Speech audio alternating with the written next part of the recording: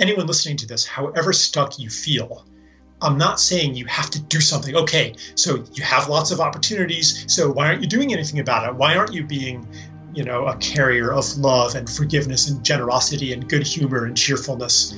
Why aren't you? What's wrong with you? That's not the message. The message is simply recognize the part of you that knows that is why you are here. Just recognize that part. Give that part attention. That attention is food for that aspect of yourself. That's Charles Eisenstein, and this is episode 323 of Wellness Force Radio. Wellness Force Radio, where we discover the physical and emotional intelligence to live life well. You can have the same brain states as someone who's done an hour of meditation every day for 40 years. There's a lot of losses that we go through, so the ability to be able to cope with those losses is very important to build skill in it, because loss will happen. You have to have spiritual courage to really grow spiritually, because if you really want to take guidance from your soul, you have to be ready to realize that many of the things that you're asking for guidance on, your ego has some kind of an addiction to or an investment in. Total sleep breakthrough in 2020. I've been using Cured full spectrum hemp oil. Let me tell you what it's not. It's not for getting high. We know this. It is non-psychoactive. It has no THC. It has 100% terpene-rich, cannabinoid-rich, full-spectrum, organically grown hemp oil. What does this actually do to the body? The reason I love this is because it downregulates the sympathetic nervous system. If you look at the research on PubMed and everywhere else, although the FDA does not allow anyone to make bold claims, this I can speak from a personal perspective. I take this organically grown Colorado hemp in the evenings. I hold it under my tongue for 60 seconds. I back this up with my data from the Oura Ring. My deep sleep increases, my restlessness goes away, and I just sleep better. And we know that whether you're having digestive issues or joint pains or sleep issues, the most important thing for your recovery is your sleep. So if you've been struggling with sleep, give Cured full spectrum organically grown hemp a test drive. You get 15% off because you're here with us in the Wellness Force mission.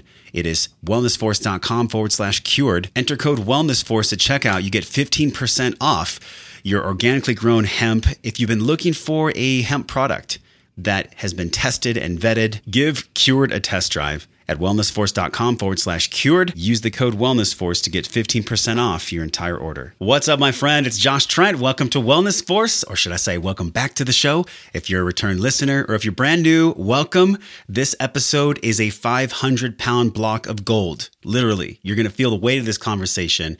Today, we're talking about money. We're talking about money because it's time. It's time to go deep into sacred economics, a new way of transacting with one another.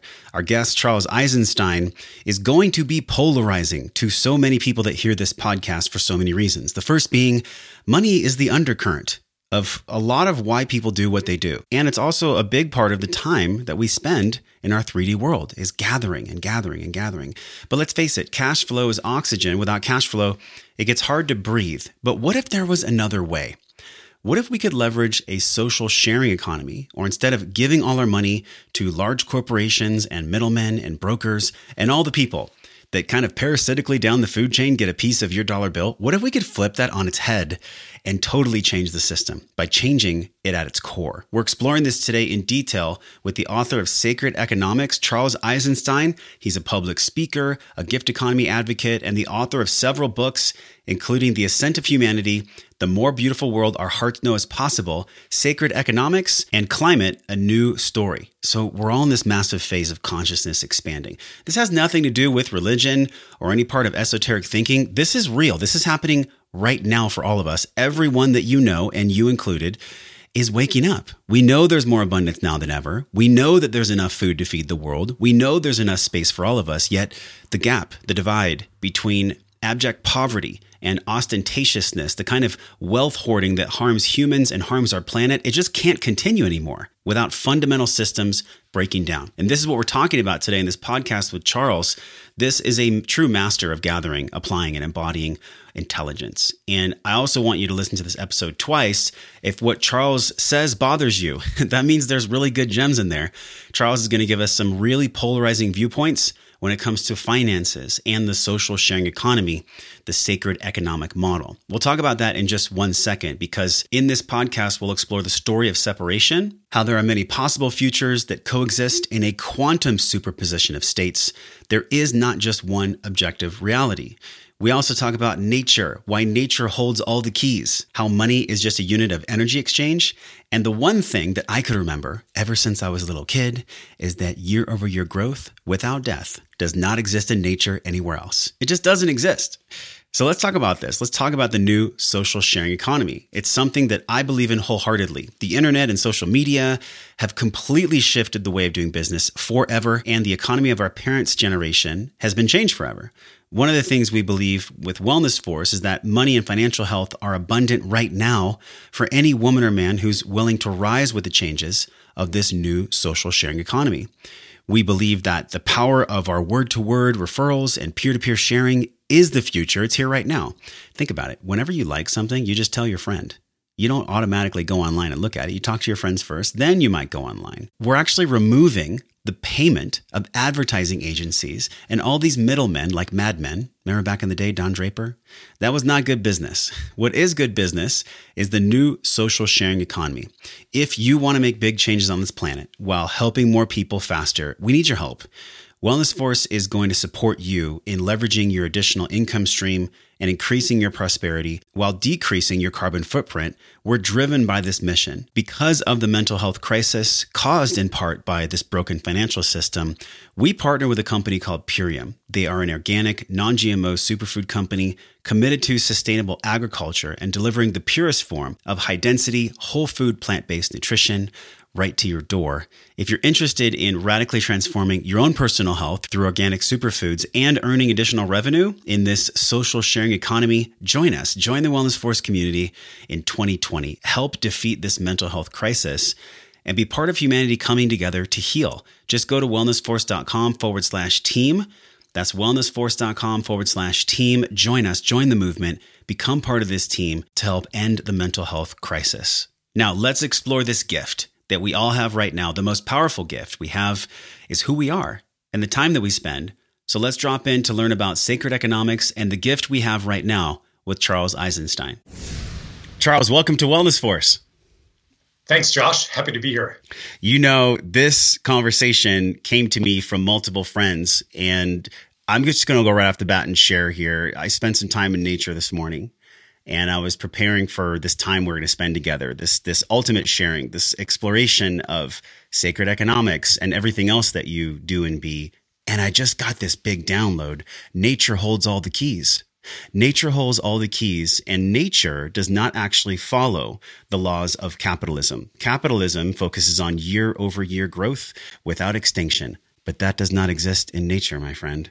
Have you explored this in your current realm of everything that you're up to? How do you see the law of nature and sacred economics and capitalism? Can you unpack that a little bit for us? Because people know your work, but let's go deep. All right. How long a lecture should I administer to you and your audience? Yeah. Really, the foundation of sacred economics is the concept of gift. So applying it to nature, we can understand an ecosystem not as this headlong struggle for survival, but as a circle of gift or a matrix of gift where every species not only acquires the resources it needs to survive and to reproduce, but it also gives something precious to the entire ecosystem.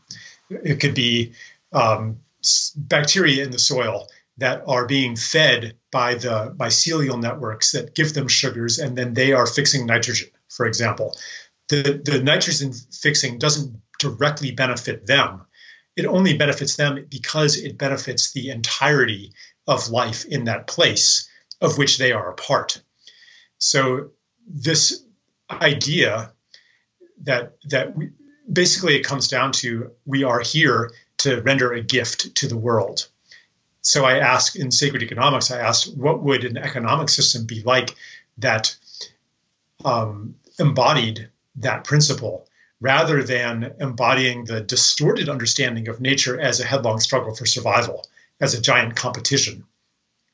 Not that there isn't competition in nature, but it is more of an instrument of wholeness rather than the essence of life. So, and it was natural, when people came up with, when Darwin and the other originators of evolutionary theory came up with these ideas, they were embedded in a society that was pretty much a headlong struggle for survival. It was the days of raw capitalism. Yeah. So naturally, they saw the world that way.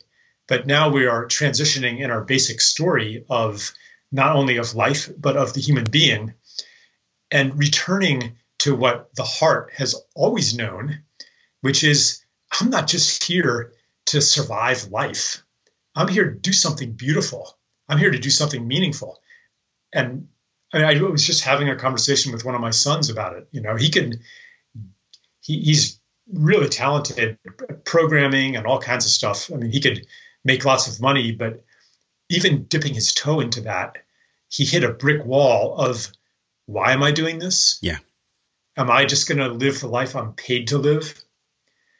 And so to take it back to economics, and let me know if I'm going on too long. I love this. Okay. So basically, the system that we live in bribes us and coerces us into doing things that are not really in service of life on earth. So there's a disconnect, and therefore a need not only to transform our own attitudes about money and career and life, but also to transform the system. And the change in the system goes along with the change in our psychology. Now, I can't wave a magic wand and change the system overnight, but I and everybody can alter the foundation of the system, which is the psychology. It's the stories that we hold about the world, who we are, why we're here. And this is the level of change, whether you're talking about money or nutrition, health, medicine, education. This is climate, any issue, war, peace. We're realizing that the revolution has to go all the way to the bottom, all the way to who we think we are, why we think we're here, how the world works, these basic myths. You have a polarizing view for, I think, the majority of people in America, maybe even in the world, because there are systems. And I love how you mentioned the story. We're writing out this story with unlimited fractals of being, with possibly unlimited times, with unlimited scenes of outcomes. And the way that you describe it in this current reality is really going down to the bottom of why we're here. What is love? What is humanity? And then how do we build a new system on top of that? And, you've interviewed with one of my friends and someone I deeply respect, Daniel Schmachtenberger. We had him on the show, and both of you remind me in a way, and I think you're an offshoot of the consciousness of Buckminster Fuller, where he had that biotensegrity model, where everything may not have been completely in service to everything else, but even when it's living and dying, it is in a way. In other words, you talked about nature, I talked about nature, and this law of nature where things have a beginning, a middle, and an end. And when they have an end, they come back around to this reciprocity of something else giving birth. But yet when we look at capitalism, and I'm not anti-capitalism, I'm just anti anything that hurts human beings. And I think that's the crux of the kind of existential tension that we're all feeling on planet Earth right now, massively, is every day we're sensing from our brothers and sisters that there's just this underlying tension around money. There's this underlying stretching and pulling of our psyche and our hearts. And this is really the jumping off point for not only you and Sacred Economics and this movement, but really who I think you are and what you stand for in this world. How do we address this existential tension, this tension around finance and money? And how do we do it where it's truly of service to humanity? Well, the first thing is to recognize it as you are doing, and to recognize that the tension is built into, you called it capitalism. And I would say you could say built into capitalism, or built into the way that money is defined and created in the current situation. because what capitalism is depends on what capital is. So what's capital? Capital is a set of agreements, mostly unconscious agreements among human beings to use something as money. I mean, money is one form of capital, and the other form is property, which is also an agreement. Your property, the things that you call yours, are not physically attached to your body. It is a social agreement that says this house is yours, this land is yours, this car is yours. And this agreement is mediated by symbols, pieces of paper, documents, money too, the bank account. I mean, it's nothing but numbers. It's data that, because of a web of agreements, has certain meaning. And it allows you certain privileges and powers because of these agreements. So the question for me is, what exactly are these agreements? What are the larger stories and myths that these agreements fit into? And when I examined that question, I identified the deep agreements as a story that's part of the story of separation, which is the foundational story of modern civilization, the story of a separate self in a world of other.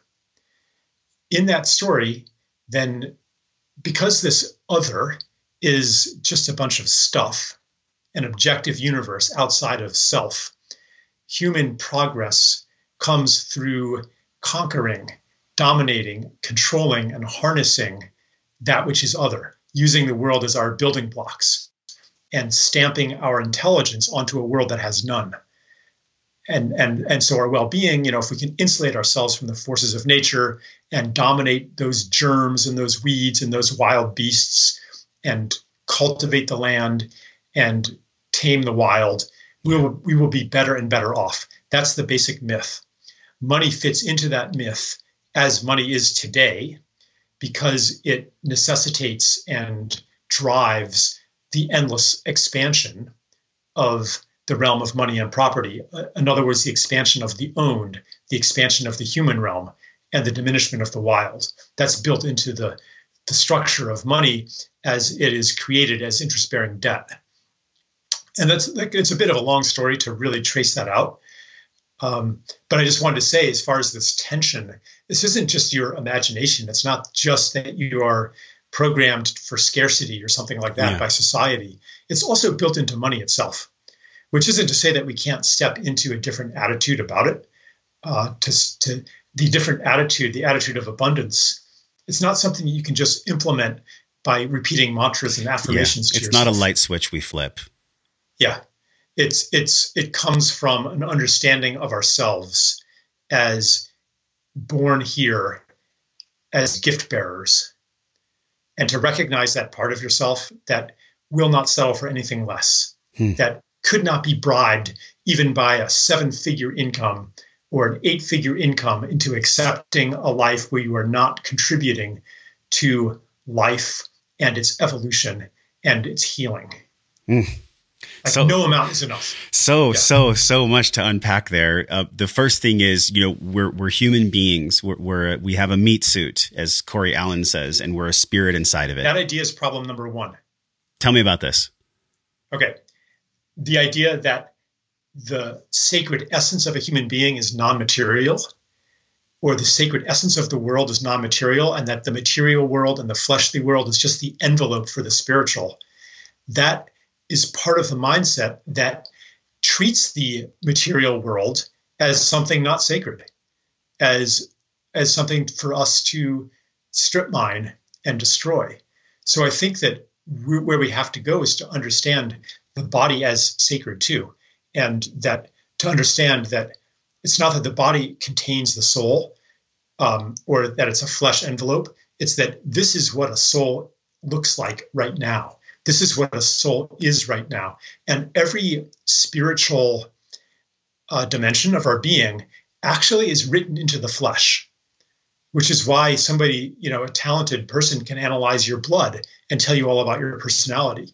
Or I once came across a dentist who could, by talking to you on the phone, know exactly which teeth had cavities because of this map that he had developed of the personality and the teeth. Like every part of you is a mirror of everything else. Yeah. And all the things that we have exported onto the spiritual world actually inhere in the flesh as well. And so this is about the revolution that I'm talking about, is about integrating those divisions, one of them between matter and spirit, and to say, wow, it's not that, oh, spirit doesn't exist. It's that matter is so much more than we ever knew. And it has all the qualities of spirit. And then maybe when you die, the soul takes another form. That pattern of information and energy metamorphosizes and takes another form. And I'm sorry to have interrupted you there, but I wanted to. No, it's beautiful. I love it because there'll never be another Charles Eisenstein. There'll never be another Josh Trent. So we're this individuated consciousness that just happens to be in this meat suit, in this form. So everything's sacred. This pen, my piece of paper, you and I, the imagination that created this microphone and computer, all of it is sacred. It's in a bowl of sacredness. The entire thing is sacred. Just like economics, I think there is a way that we can move forward as humanity. And I'll tell you what, man, I believe in humanity. There was a time, I had a dark night of the soul in my life before I launched this show. And I thought, man, what are we doing? Are we all going to die? Are we going to blow up Mother Earth? Like, what the hell is going on? I think so many of us feel that way sometimes because we've been enslaved mentally to a paradigm that started thousands of years ago where certain people held certain resources. And those resources were controlled. And we don't have time to unpack all of economic evolution. However, there is a continued thread that still exists today with all the abundance and all the technology and all the communication that we have. And in my opinion, I'm curious how you feel about this. That thread is, this is the way it is, this is the way it's always been, and this is the way it always will be. It is a mental loop. It is a mental loop of compression and a depression of human expression. And I think that's what we're all looking at right now and waking up to the truth that it's not real. It's not real. It's just something that's been fed to us almost like geese are fed fuel in a farm. Yeah. Yeah. You could say it's not real, or you could say that it is a reality that is disintegrating, or you could say that it's a story that has been told for a long time and we no longer believe the story. And as that disintegration proceeds, we encounter data points that violate the rules of that game, that violate the rules of the story, and that demonstrate that your secret suspicion was correct, that it doesn't have to be this way, that it's always been this way. Well, it hasn't always been this way, and it doesn't have to always be this way. Yeah. This is a certain phase of human development, maybe a very dark phase, but that also brought tremendous gifts that are now wanting to be turned toward their real purpose, which is not more killing, more war, more ecocide. What is the true purpose? That's like the first question to even ask. And to even ask that question, you have to believe that there is a purpose, that life has a purpose, which in reductionistic science did not exist. There wasn't a purpose. It was just a concatenation of coincidences and accidents, random fluctuations. And any purpose is, in that story is something that we project onto reality, which puts us at the center of the universe as the meaning makers. But I think I don't know, I can go in many directions here, but I think that it's kind of more the opposite, that it isn't that we create the stories and the meanings, it's that they create us. And that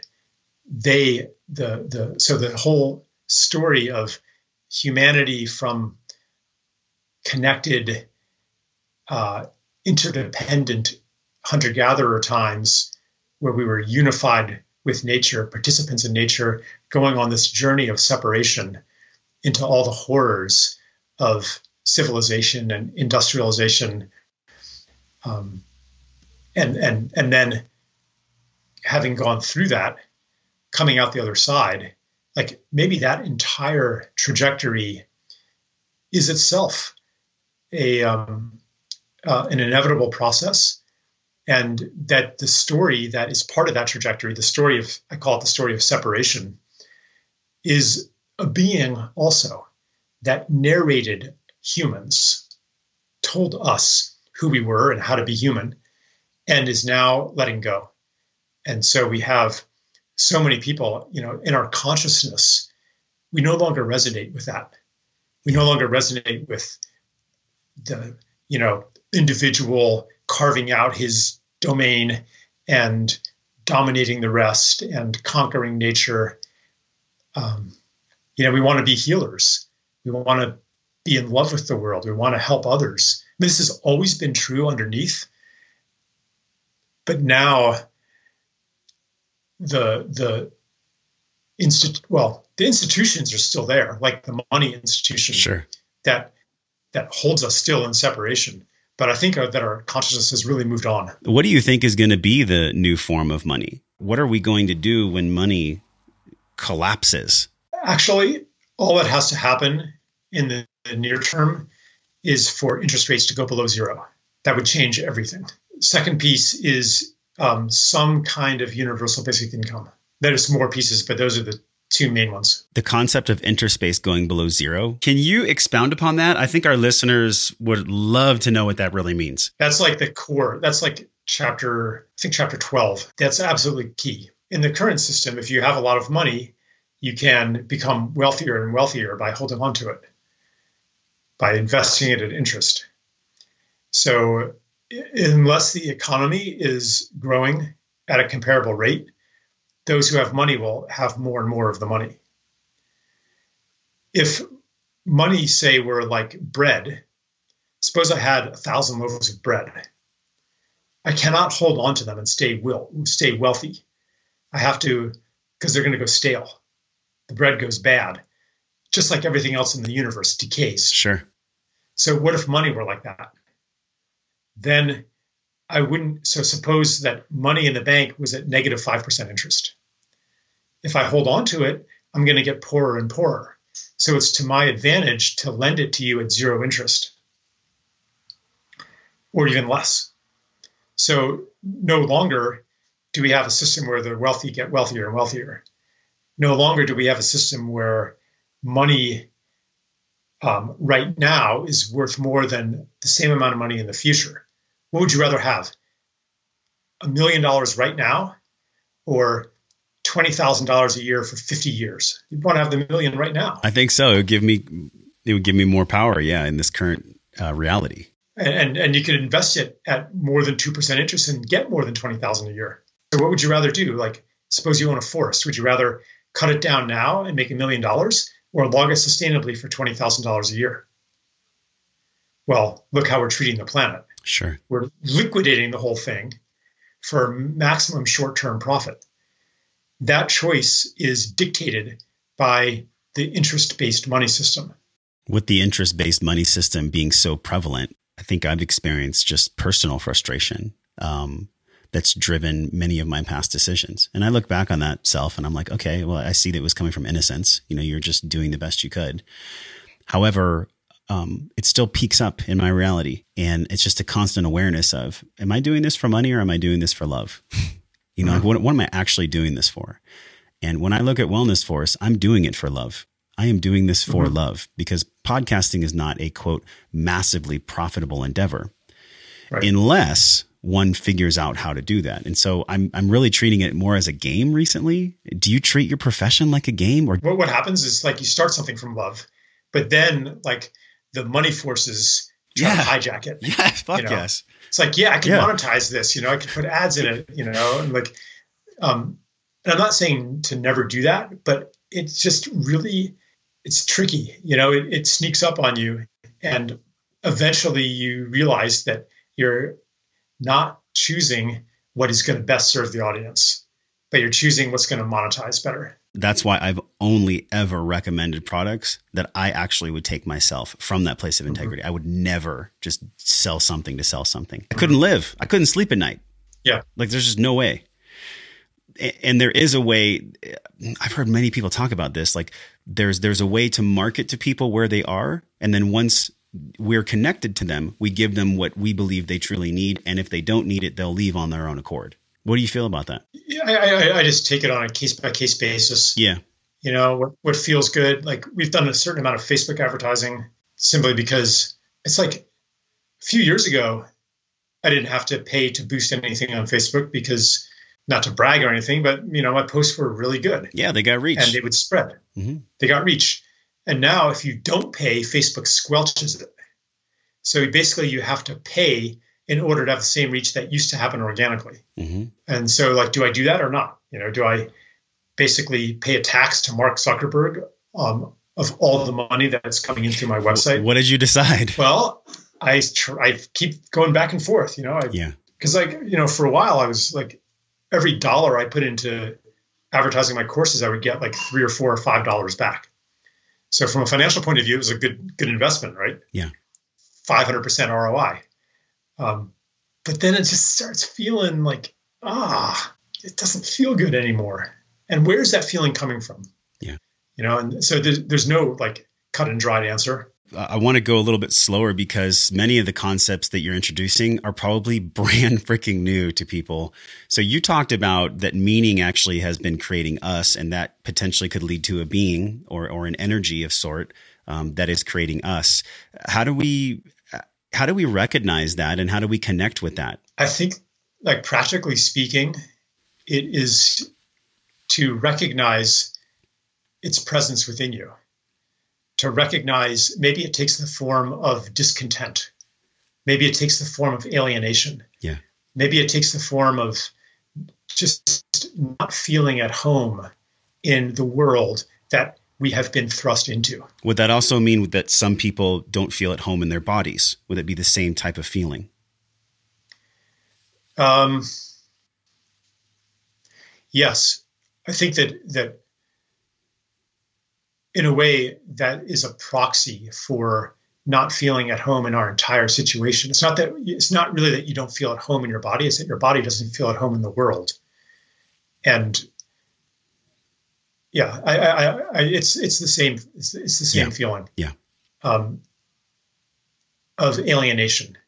Some people refer to it as depersonalization or derealization. Like I'm not, like, I feel like I'm playing a role, but where's the real me? Like this feeling of standing back a little bit. All of this. So practically, this is something to pay attention to be aware of, not necessarily then to panic and say, okay, what do I do about it? Because the what do I do about it is so mysterious that you cannot possibly know it from where you are right now. It's a process. And the process starts with noticing things that you had not noticed before. And when you do that, it sets in motion a transformational process that doesn't depend on you forcing things. This is, I can say a lot about force, like the idea that nothing will change unless you make it change. That is part of the old story also. But if we are in an intelligent, alive, conscious universe and conscious planet, then there are other powers beyond ourselves that we can participate in. There are processes, vast, mysterious processes that we can participate in, and we don't have to dominate anymore. And so it can come down to a trust. Trust, something is happening to me. And gratitude. Something is happening to me and I don't understand it, but it is changing me into who I want to become. Not that I'm going to sit back passively, but that this process gives birth in me new energy and choices that I had not even recognized become available. Unconscious choices become conscious. And I have the courage and the energy to do the things that were unthinkable before. And I can trust that this is happening.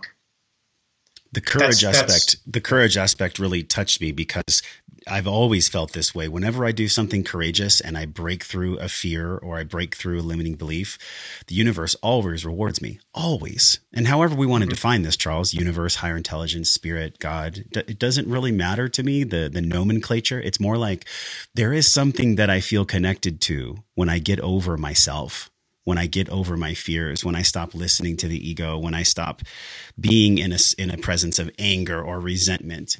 And I think this is really what we're waking up to. I mean, you're a father, you have children, you know what it's like to see them grow. And in a way, I get a sense that evolution, human evolution, we're becoming young adults now. We're done being the child. We're done being the teenager. We're becoming a young adult as a humanity. And we're really looking at, okay, what are we creating together? What is the love and the connection that we're focused on instead of what is the story of separation? And I think it's so easy for us to fall into that because, and you talk about this a lot, this lie of separation.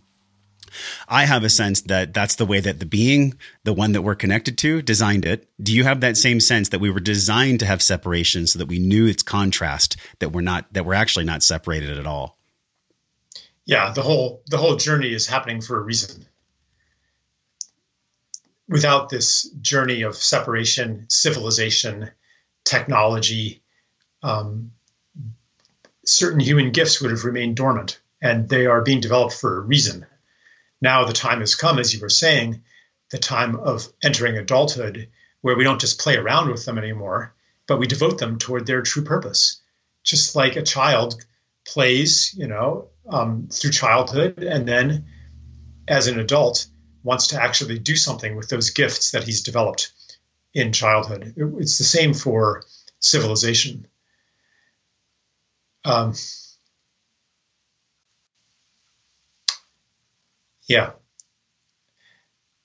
And it's a long journey, collectively and sometimes personally. So many people reach out to me with the same issue, which is, I so want to contribute to a more beautiful world, but I can't do it. Like, I'm not supported. I don't have the money. I don't have the resources. Yeah. And there's no shortcut out of that. But there is a process out of that starts by acknowledging the validity of that desire. Like, you're not crazy for wanting that. You're not crazy for feeling trapped and confined in the system, the money system, the economic system, the educational system, the medical system, the relational system. All of these systems are built on a story that you are wanting to move beyond right now. So, in fact, maybe and this is a thousands of years process, maybe our role is simply to fail, to really establish a lot. I mean, I tried to raise my kids in the way that I believed in community. I wanted them to be playing outside with other kids, gangs of kids in the kingdom of childhood, with making, I wanted them to make day-long, week-long, month-long imaginary landscapes with each other. Yeah. Like I had it, and to intimately know nature around them. I had all these ideals, and I completely failed to raise them in that way. And even my efforts were so thwarted by, my own hang-ups, my own relationship problems, not only external circumstances, but my internal circumstances too. So I tried and I failed. And I believe that our failures, for one thing, they become reference points for the future. Here's what didn't work. And also they are a kind of a prayer that where God is watching and says, okay, here's what you say you want. Show me. Oh, okay, you tried. I guess you're sincere. And then maybe enough of those prayers poke at reality, because each failure in service of an ideal is a declaration of the world that you want to create. And in the story that we are moving into, such declarations, when they are backed by action, even failed action, they exert a powerful pull on reality, because reality is not some objective thing outside of ourselves. It's intimately connected to the inner world, to our choices. And it doesn't, and the evolution of the world, of reality, does not depend on us forcing it to be that way. Gosh, I hope for like people who've never heard me speak before, I hope I'm not like way off the deep end. No, I mean, this is perfect for our audience because I think the deep end is where we're all playing. We're all playing there because we're sick of the shallow. We're sick of being knee deep, feeling like we can't swim anywhere, feeling like we're trying to find whatever the purpose and meaning actually is. And for me, I want to go back when you talked about this awareness of people being in that tension of money. They want to serve the world. They want to contribute. I can't tell you, Charles, how many people reach out to me and they're like, how do I start a podcast? How do I influence people? How do I do this? And my first thing is take a deep breath and figure out why. Get really, really crystal clear on why your heart and soul is driving you to do that. And then the things start to unfold from there. But I'm really curious because your level of intelligence around this starting point of awareness, you mentioned like it's there for a reason. You're feeling that discontent for a reason. That's spirit coming through you. What is the next step after that? You know, we have the awareness. Yes. What comes next? So the next step then is to begin navigating by a different compass than the one that we've inherited from our culture. So the idea of starting a podcast, that's a good example because people are like, okay, so if I want to actually change the world, I can't just do something in a small domain. Yeah. I can't just, go take care of my grandma when no one else in the family has the time or willingness to do that. Grandma still needs love though. It's still important. It's still important, yeah, but it's not going to change the world. Right. That's the mindset that we've inherited. So then you end up having everybody wanting to start a podcast, build their platform, build their audience, get Facebook followers, Twitter followers, Facebook likes, et cetera, et cetera. And we're replicating the same dynamics that are destroying the earth. And it comes from a obsolete theory of change that says bigger is better. It's not worth anything if it doesn't scale up. And that way of thinking, it, for one thing, invalidates what most human beings on earth are doing. Secondly, it cuts us off from the beat of a different drummer, from the call of the heart, which might be called to do something invisible to the rest of the world. Without these invisible things, so many mothers out there, for example, taking care of disabled children, autistic children, just doing these acts of these lives of care. The rational mind cannot say, how is this changing the world? It's just one person. Or what if you're taking care of somebody who's bedridden? What if you're doing hospice work and they're going to die anyway? The rational mind, the mind of separation, says, well, okay, that's not a valid expression of my desire to serve. I need to do something public. But when we embrace a different theory of change, like the theory of morphic resonance, morphogenetic fields, then we understand, actually, because we're not separate from the world, anything we do has cosmic significance. Every choice that we make generates a field. Any act of love, any act of kindness, any act of forgiveness or generosity creates a field of love, kindness, forgiveness, and generosity. And that affects the whole world. And maybe someone across the world is now in that field and they become more forgiving. They become more generous too.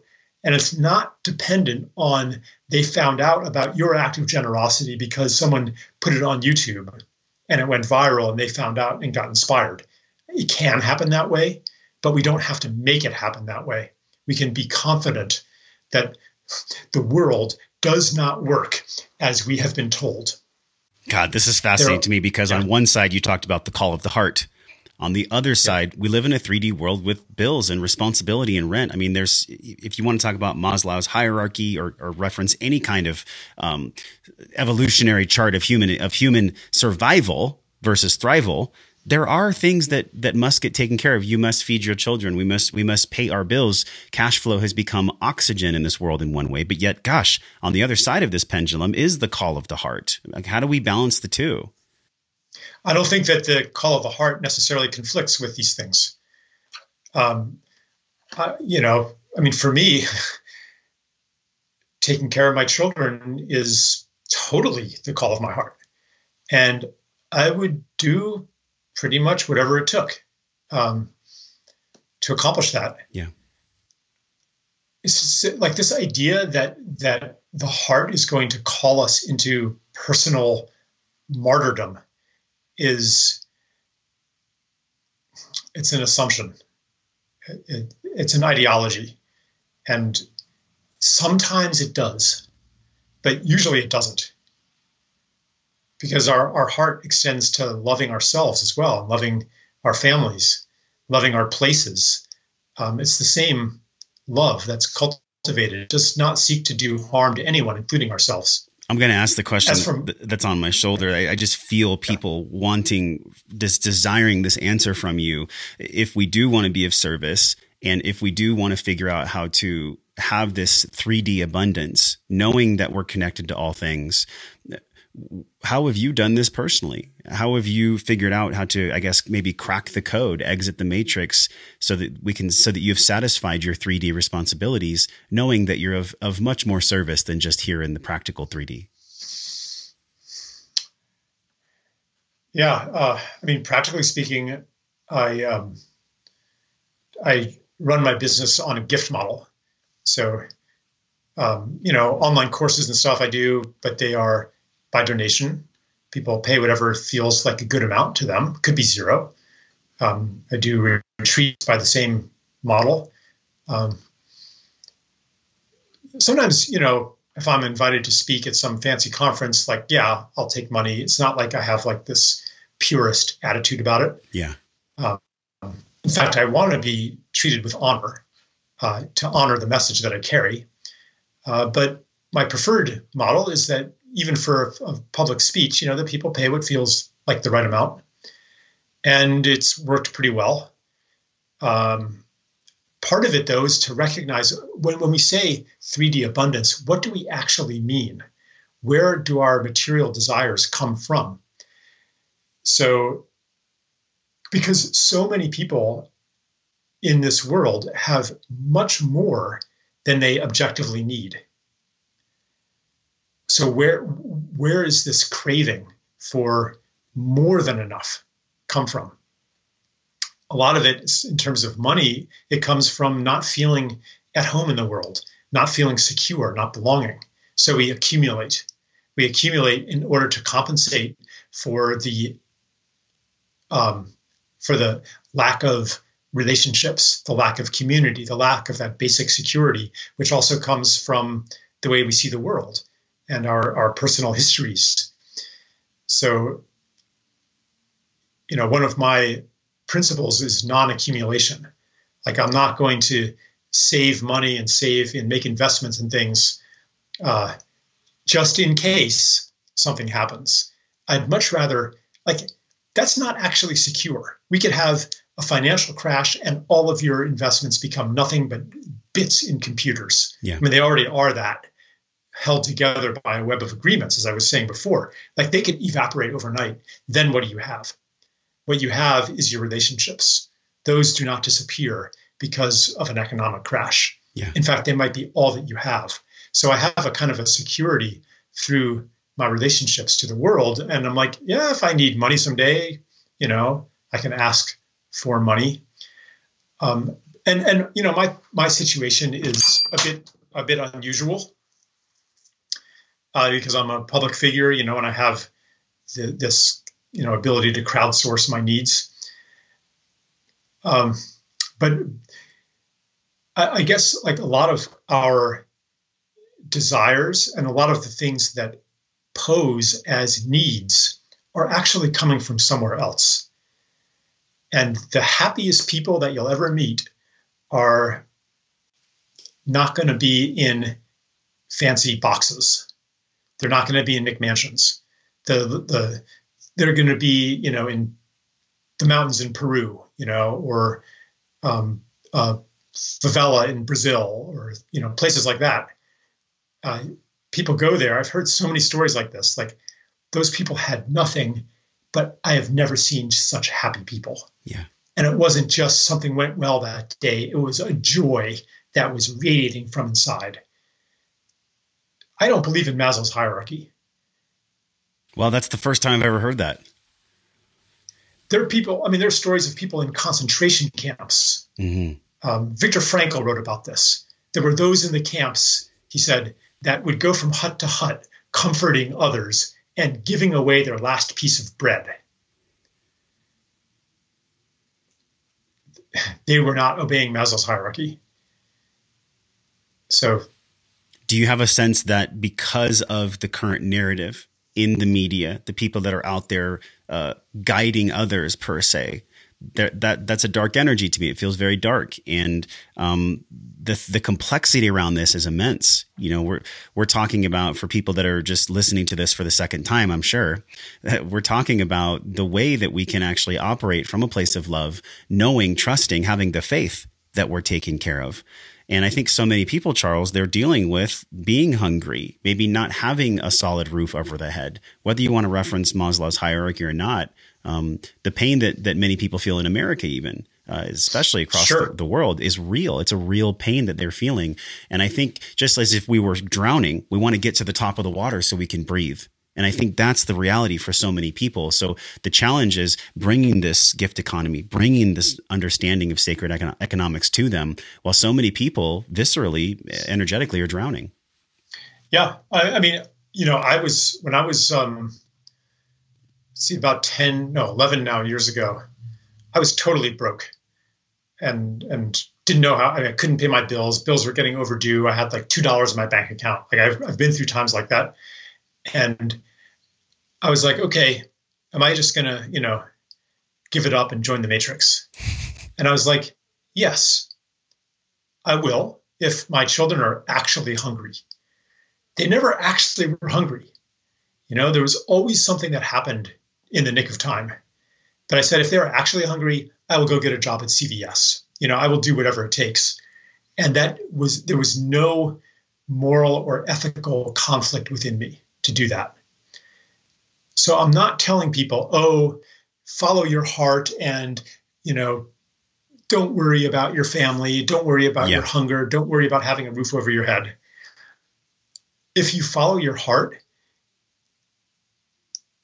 you might end up getting a job at CVS, but you won't. What I'm pointing to is, as you do that, attend to your knowledge that you are here to give to the world. That is why you're here. There may be circumstances that thwart your desire to give to the world. In fact, everybody is in that situation. We all are born into a society, into a personality, into a matrix that is almost systematically designed to prevent us from really being in full service. And there's always opportunities. Once you recognize that, maybe it's not in your job, maybe that you are being of service to the world. Or maybe your job, like I had a friend who was basically a janitor in an office building. And he wasn't, teaching permaculture. He wasn't, doing social justice work, et cetera, et cetera. He was working as a janitor in a building full of lawyers. Yeah.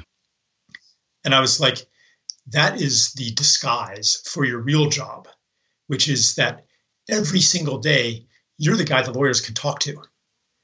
You can lend a sympathetic ear. You can practice compassionate listening. You can validate their humanity. You can speak to the best within them. We always have an opportunity. So it's not like, yeah, I mean, most people on this planet, I mean, they're, driving shuttle buses, they're working behind a fast food counter, they're barely feeding their families. But I'm fond of saying that the story that we hold about a person is an invitation for them to be that story, to live into that story. Same thing, the story that we hold about ourselves is an invitation for us to live that story. So if we can hold a story of ourselves and each other of reverence, of knowing that you are a glorious being, doing the best you can in these circumstances to express your true nature, which is to be a gift to the world, then we will be like always bursting with the desire to act on that.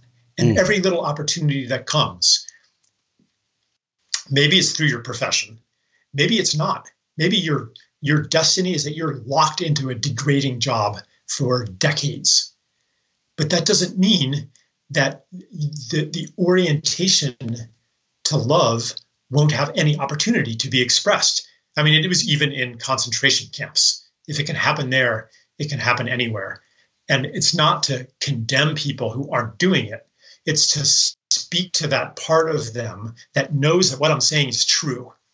However, anyone listening to this, however stuck you feel, I'm not saying you have to do something. Okay, so you have lots of opportunities. So why aren't you doing anything about it? Why aren't you being, a carrier of love and forgiveness and generosity and good humor and cheerfulness?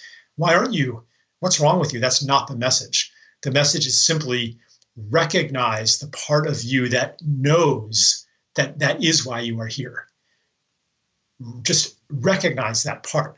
Give that part attention. That attention is food for that aspect of yourself. And if you just give it attention, appreciate it, there it is. I am here for that. Then it's like watering a plant. It'll grow and it will, without you having to force yourself or condemn yourself or congratulate yourself when you do it, just it will be expressed. And so I would just say, know that what I am saying is true and feel your gift nature. And that's an incredible start. I love this so much. 6 years ago, I was in a cubicle. I felt every day that I was committing spiritual suicide. And I felt a deep calling, not because I wanted fame, not because I wanted people to know who I was, but just because ever since I was a little kid, I knew that there was a bigger way to love, a better way to be, a deeper way to connect with other people. And that's what drove me to the podcast. And this podcast has become incredible conversations like with you, where I just get to learn things about myself. We're all learning. We're discovering this intelligence together. What is the intelligence that you connect with? We have this physical body. We're an emotional and spiritual being. And we have these connections. But how does Charles define intelligence? Like, what does intelligence even mean to you? And how do we connect with that intelligence, the higher one? I would say that I'm not sure if I would try to define it. It might not even be definable. Right. But I would say that many people now are connecting to a higher intelligence, and that it's kind of contagious. My personal experience is that, okay, here's a way to connect with it, is to sincerely hold a question, a sincere question, and to refuse to accept any fake answers to the question. Like any answer to your inquiry that doesn't quite add up, just reject that. That holding of a question may not ever bring an answer, but it will bring something. It might bring something that makes the question irrelevant. But it's that, I guess you could say that the intelligence that is guiding our development itself goes through evolution, and that it's in a process of change right now. And to access it, we have to unlearn a lot of what we thought we knew. I even made an online course called Unlearning, because pretty much everything that we think we know about who we are and how the world works is wrong, like down to the most basic level. Maybe some of you have had experiences that demonstrate that, experiences that you just don't know what to do with this incredible synchronicity or this encounter with forgiveness or generosity or this miracle of healing that just doesn't fit into the reality picture that you were given. Like, what do you do with that? Because to take that in, or it could be a political data point, something that happened in the world that's like, whoa, hold on. That happened with a lot of people with like 9/11, and they're like, okay, this doesn't fit into the story of the world that I've been operating under. So what do we do with these data points? There's two choices. One is we could just kind of ignore it, explain it away. That was just coincidence or whatever. I'm not going to think about that. The other thing is to take that in and reconfigure your entire story of what's real and who you are.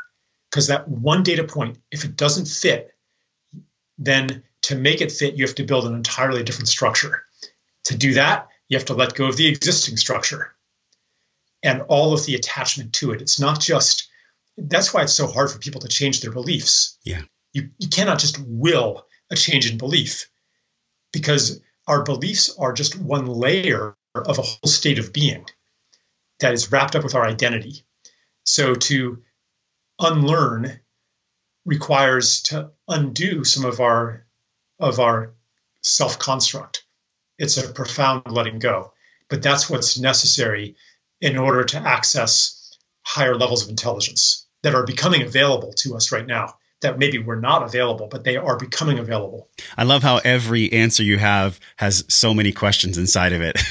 There needs to be like unlimited fractals of podcast conversations with you, because there is so much to explore. And I think what some people could feel sometimes is, what's the point? Why are we here? Is this a cosmic joke? And as parting guidance for people who really want to unlearn, they have that deep knowing, that desire to unlearn.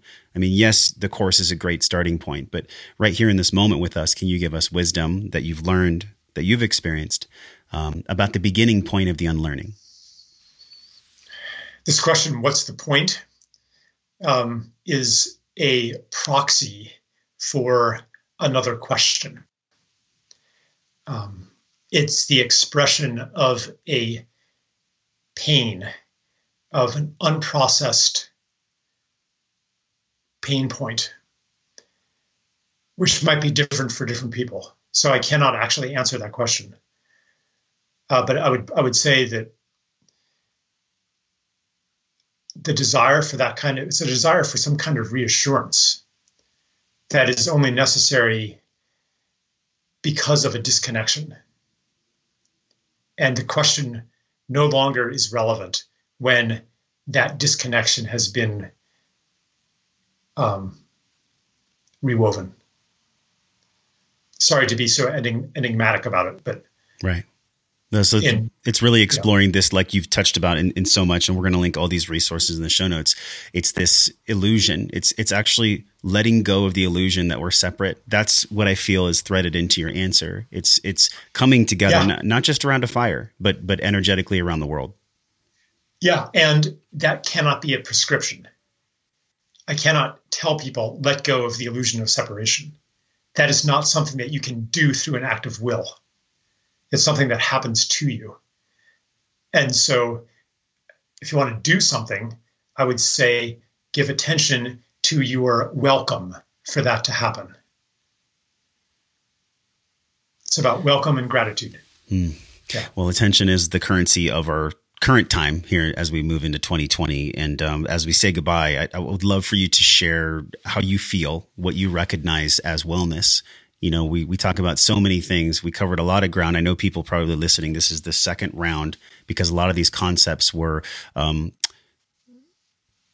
not esoteric, but a lot of these concepts were possibly brand new for people. So as we understand wellness, what's your understanding of this? You know, how do we live our life well? What does wellness mean to you? What's the meaning of living life well and wellness? I would say that it's the reincorporation of lost parts of ourselves, the recovery of broken relationships to other people, to the world, to our different parts of our bodies, coming into wholeness. And what is wholeness? That's the question. It's not the wholeness of a separate self in a world of other. It's the wholeness of a connected self that is so much more than just this body, but it's all of our connections. So yeah, it could be the connections to other beings that live inside of us, you know, it's something that practical. Yes. Yeah. So it's coming, and it's the next step. Like, what is the organic next step that's coming up for you in the recovery of your wholeness? Could be physical, could be social, could be spiritual, could be in any of these realms. I love this. And I love that you've mentioned that we all have gifts. And it doesn't matter if you're a janitor or you're in a cubicle or you're a president of a company or it's you and I on this podcast. Everyone has unique gifts. And I feel that, and it makes me feel emotional because we have the gift right now. Everybody has a unique gift inside of them right now. So thank you for this mirror and this reminder, Charles. Is there anything you can leave people with for a signature of what action they can do? Right? Because a lot of what we get confused on is where to go next. You know, is it the course? Is it charleseisenstein.org? What is the action step that people can do to tap deeper into that gift? I'm not going to give a prescription for that either, but to say that having taken in the information that I've been giving, and maybe some of it is useful, maybe some of it isn't, but that you'll know what to take in. Then maybe an action will be born of that, which, I mean, certainly everyone is welcome to come to my website or my courses or whatever. But that for many of you, that may not be actually a useful action. So I would just say that whatever is your action step, that will result naturally from having listened to our conversation. Charles, thank you for your presence and just this new way of thinking and seeing. I think that I sense that actually so many people are going to go through this again and get the gems, because the gems are really the ones that resonate with a unique individual. So everybody's going to get something out of this conversation. Deep bow for the work you're doing in the world. I sense that in my lifetime, in your lifetime, we're going to see massive change. I know that you are a big part of that, and so am I, because we're just talking about it. We're expressing, we're connecting. That's where everything begins. So thank you for coming on the show. Deep appreciation for the new perspective you give to people, man. Yeah, thanks, Josh. Really enjoyed it myself too. Thank you. Hey, thanks for listening to the show, my friend. Everything you learned on this podcast starts with your morning practices. So from over 300 world-class guests, we pulled together 6 simple yet powerful morning practices down into a 21-minute system, guaranteed to increase your vibration and the way that you feel every day. Get this free, powerful guide over at wellnessforce.com/M21. And if you love this show, share it with somebody. Share it with somebody that you love or that you care about. You can support the show easily by leaving us a 5-star review on iTunes. Just go to wellnessforce.com/review, or if you're on your phone, just tap it, hit the link in purple that says review this podcast. And the journey does not stop here. We're continuing this discovering process in our private Facebook group over at wellnessforce.com/group. You can be a part of it. You already are. All you have to do is join us at wellnessforce.com/group, and I will welcome you at the door. Now go out into your life and live your life well. And until I see you again real soon, I'm wishing you love and wellness.